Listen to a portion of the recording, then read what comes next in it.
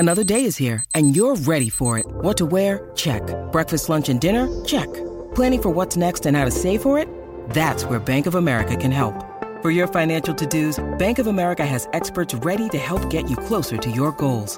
Get started at one of our local financial centers or 24/7 in our mobile banking app. Find a location near you at bankofamerica.com/talktous. What would you like the power to do? Mobile banking requires downloading the app and is only available for select devices. Message and data rates may apply. Bank of America N.A., member FDIC. Hey, everybody. Scott Bischoff coming to you for Detroit Lions Podcast. We're going to talk about, in episode 1, we talked about Jahmyr Gibbs, Jack Campbell, and Sam Laporta. And video 2 is going to be Brian Branch, Hendon Hooker, Broderick Martin, Colby Salsdale, and Antoine Green. And then sort of like a wrap it up kind of, this is what the position groups kind of look like after free agency and the draft, very generally. So stay tuned, coming to you right after the break. Before we do anything else, make sure you hit like, subscribe, and all that stuff wherever you're hearing this. That helps us. It helps us do what we're doing. Please do that. Stay tuned, coming to you right after the break. Lions fans, it's time for the podcast you've been waiting for. The show where Kool-Aid runs blue, faces turn red, and rose-colored glasses never go out of style. This is the Detroit Lions Podcast. Okay, so we hit Gibbs, we hit Campbell, we hit Laporta, and now we get to the point where the Laporta pick was a good pick, and it felt like a good pick, felt like a smart move, and then the Lions went ahead, and I believe they traded up. I could be wrong, but I think they traded up to 45 and drafted Brian Branch, and the entire thing turned. He's a nickel safety, let's call it that, out of Alabama. Getting him at 45 is stealing. It is just stealing. If the Lions would have taken him at 12, I'd have been pretty happy. So, this is a guy, pretty much the entire defense for Alabama last year was he and Will Anderson in some ways, but really Branch was the show. He could play all over the place, but the real value with Branch are the things that he can do closer to the line of scrimmage, lined up over the slot receiver, and then playing against the run in the box, and then covering like tight ends. In that intermediate part of the field, he's really effective doing that. I would not play him deep as a deep safety because I think he's limited in that way. But when you're looking at a guy who's got incredible instincts, will always find the ball, maybe a better than incredible tackler, meaning one of the better tacklers you'll ever see. All these things, the value of where they can play him, the versatility and exchangeability between him and like this year, Chauncey Gardner-Johnson Jr. and Cam Sutton, and then going forward long term, how he kind of resolves that position. Getting him at 45, this was a fantastic pick. But this is a great pick. Next, it's Hendon Hooker. So Hendon Hooker with pick 68. So I would consider him to be a developmental plus quarterback prospect. And what I mean by that is he a depth player or is he more? On film, there's clearly enough for him to be a pretty coveted prospect in the process. He tore his ACL late. He's an older prospect. And Tennessee's offensive scheme does no favors for quarterbacks as far as learning to read coverages and go through progressions. So it's not something he's ever really had to do. So is he at first base as far as the learning curve? No, I think he's ahead of that. But there's a lot for him to have to figure out and resolve and learn at the NFL level. And then here's the problem is that he's injured this year. So the timing for where he comes to the Lions is just a little uncomfortable. You have Jared Goff for 2 more years. I don't think he plays this year. So there's a relative unknown as to what he is really going to be. You're going to see him in practice. You're going to see how hard he works and all those things. You're just not going to see him play. So that's the conundrum there. That's the problem, is that we don't know what he's going to be likely before they have to make a decision, maybe not even about him, that impacts whether he is the guy or not. But he's a developmental, and he's a good enough prospect that I think he should have went much sooner than this. And in the right situation, I think he could really be impactful. The question is he a depth player? And if so, that's great, because you need that. You need some young depth, period, at the position. Will he push Goff? We'll see. We don't have answers for that right now, but all I know is at pick 68, it's worth the throw of a dart for what he could potentially become.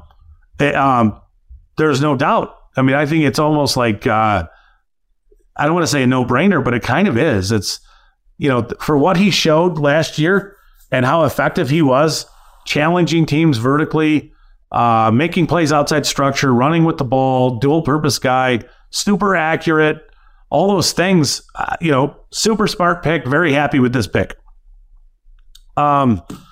So then it went to, we were ending round 3, and the Lions gave up a few picks to jump up and take defensive tackle Broderick Martin out of Western Kentucky. 6'5", 337 pounds, long arms. This is not a guy you're going to move around easily. So when you see him, he is just pure size and power with a little bit of pocket movement ability, meaning he is not we're going to sit here at the line of scrimmage and just have a party because I'm not capable of getting into the backfield. He is capable of getting into the backfield a little bit, but it's a little bit enough to where it makes him a little more dangerous than your run stuffing nose tackle. Again, a huge man, lots of mass. He is very difficult to move. There's a lot of double team blocking with him. The other thing that stands out in a big way is you can see effort from him. He doesn't give up on plays. He's relentless. He'll run. He'll chase down the ball to the far side of the field. He will. He does it pretty regularly. So it's interesting to see how, a player like that just not give up. What does that sound like, right? So he needs refinement. As a one tech, I think, you need a little work there. Some of that's going to come in trying to keep his pads low and not standing straight up and exposing, his body to guards who are then going to move him off the ball. But you take him, you pair him with Aleem McNeil and Isaiah Buggs. You have huge bodies. Again, you've just made it much more difficult to run on you. If that's the plan, I'm not saying it's the plan because I don't know for sure, but if that's the plan coming out of this draft was to make it much more difficult to run on us, they've done that. I think he needs a little refinement in the way he uses his hands to disengage. But again, he's a massive body and a player who really fills a need. If McNeil is their 3, they really needed you need a rotation as for ones, and Buggs and Martin and others fill that role. I think he's part of a rotation early, which is good. You need that, but he's an exciting player. It'll be very interesting to see what he does and how many double teams he commands, on the interior there to free up everybody else, right? So if he's eating 2 blockers, McNeil has to deal with 1. Everybody else is singled up. It's good stuff. So obviously they targeted him as a player that they valued. Colby Sorsdale, the right tackle for William & Mary, he's going to be a guard in the NFL. Developmental player. I think he's got nasty demeanor. You can see it. His style is it's a fun watch. Against lesser competition, you could tell that he was just better than some of the other players. The things that he did as a tackle that had me kind of perk up and take notice was his ability to reach block players, a gap away from him, to move his feet and be in position to reach them, turn them, and seal them off from the plate was very impressive. So you're looking at a player who has the technical ability to do these things, the athletic ability to do these things, and also at times seeing him kind of ragdoll people at the line of scrimmage with his upper body power. It's pretty, and it looks good. He's a nice developmental player. And then the last pick they made, Antoine Green, receiver from North Carolina. I think we're looking at a vertical threat, a player who's pretty raw in his movements as far as a route runner, but when it comes to running verticals, he's got that straight line build-up speed. He ran 4.47. He's really good in the contested catch game. I would prefer that he didn't have to be so good in the contested catch game, because that would mean that he would be beating college defensive backs a little easier. One of the things that he does not do well is he doesn't stack defenders at the point when the ball's arriving. So he's not creating space for himself with his body. And I think he can learn that really quick. And if he picks up on that, you're looking at a player who I think might be sneaky good in terms of vertical splash plays, because he can run, and he does show it. He's a very interesting prospect, worth a flyer at that point, especially considering Jameson Williams' issues to this point. So that's the draft. One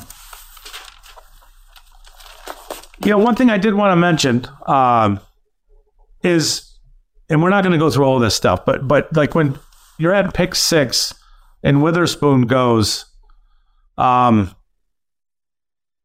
we need to consider that maybe they didn't care for what was left, and that's why they moved to 12.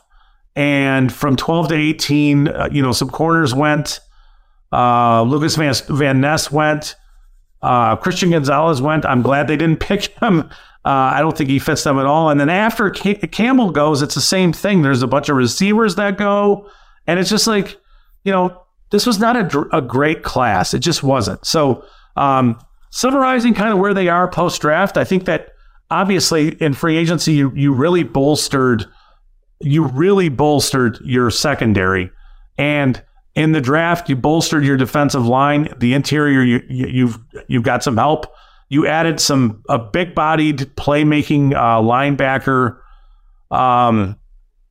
You've gotten bigger. You've gotten much tougher to run on. Offensively, we broke down the whole thing with explosive plays.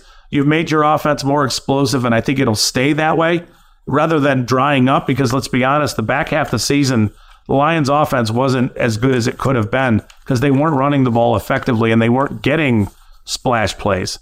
So, I think the running back room is significantly better than it was. The Jameson, the gambling thing sucks, but you have some players who can cover that 6 weeks. I think Laporta helps there. I think Gibbs helps there as far as getting their offense rolling. And overall, I would tell you that I think that the Lions, while doing it somewhat unconventionally, have done a really good job of improving pretty much everywhere on this roster. And now it's just a matter of how they gel and how it all comes together. But, those are the thoughts on the draft. We'll continue doing these. Hopefully there's some value for some of you guys for some of you guys and girls and ladies, in what the thoughts were as far as why I think they did some of the things they do. But, that's it. That's the recap video. We'll talk soon. You guys have a great couple weeks, and we'll have something for you quick. Let's bring it in here together. Let's go. Let's go, baby. Lions on 3. 1, 2, 3.